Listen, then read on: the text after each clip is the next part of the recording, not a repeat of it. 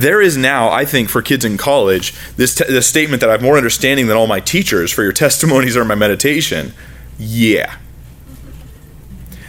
Now, I'm not here dogging teachers as a group, but in college, there are those professors, I know I experienced it, who just attack Christianity, and they say the craziest stuff. What's weird about the attacks on Christianity is they almost always attack a fake version of Christianity. Hey, we don't believe that. We don't preach that. And it's casual. You really got to listen to catch it. They go, yeah, well, if you believe the Bible, you believe that snakes and donkeys talk. And I'm like, okay, his testimonies are my meditation. So I know that in the scripture, there is an account of a talking snake.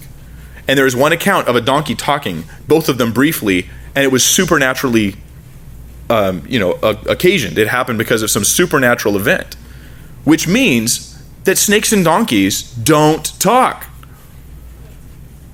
But you want me to think that the Bible teaches that snakes and donkeys are two unique animals in all the animal kingdom that can just talk whenever they want. You have like a Shrek theology, and I have like a biblical theology. What you actually hate about Christianity is your really bad version of it. But you don't hate Christianity because you don't even know Christianity. How is it that I understand more than the ancients or more than these teachers of mine? Because I've just read the Bible. So then I'm not fooled. And we've got to be people of the Word. I mean, I've heard historians say. One time I heard on the History Channel, which is of course always only perfectly truthful stuff on there. But it's history, and it's a history channel. So it's not like they're a for-profit organization or anything.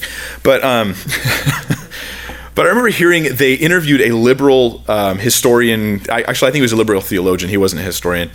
And they asked him about the not the resurrection, the story of Jesus walking on the water. And he goes on to explain it. And he says, well, I think what probably happened is, and here's his story. Now, those of you who read the Bible, you cannot be tricked by what I'm about to share with you. But those who don't have the Word of God as their meditation, they may very well fall right into it. So he says this. Well, the story is that Jesus came walking out on the water to the disciples. But I think that, being, in Israel, there are desert regions. And I think that it was very possible that this was a mirage that made it look as though Jesus was walking on water, like he was walking out on a lake to the apostles.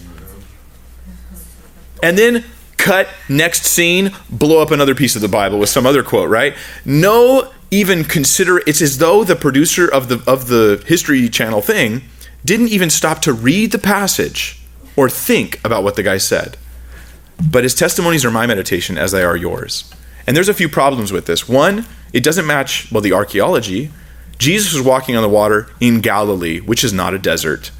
It's a grassy, hilly region that's actually below sea level, and it's plenteous. They fish there and everything like that. The disciples were not standing around in the desert. They were in a boat. I don't think they were confused about their location. They lived in Galilee, and they're sitting there in their family company, their family fishing boat, fishing or, not fishing at this point, trying to row across to get to the other side, going to the Gadarenes and stuff like that. So you read about this and you're like, but wait a minute, there's another problem. When Peter gets to the boat, or Jesus gets to the boat, there's waves. Okay, what were those? I don't know, like sand dunes moving a little faster than normal. And there's waves, and Jesus walks up to them, and they receive him into the boat. But before that happens, something really peculiar takes place. Peter says, Jesus, if it's really you, call me out on the water as well. So Peter gets out. He walks on. But that's easy, right? Because it's just sand. He's just walking on a mirage, too, in their boat that they didn't realize was stuck, even though they were fighting the waves. But then Peter hits a patch of quicksand, apparently, because he just sinks into the water and starts shouting for Jesus. Jesus grabs him, pulls him out, they get into the boat, and then they get to the other side.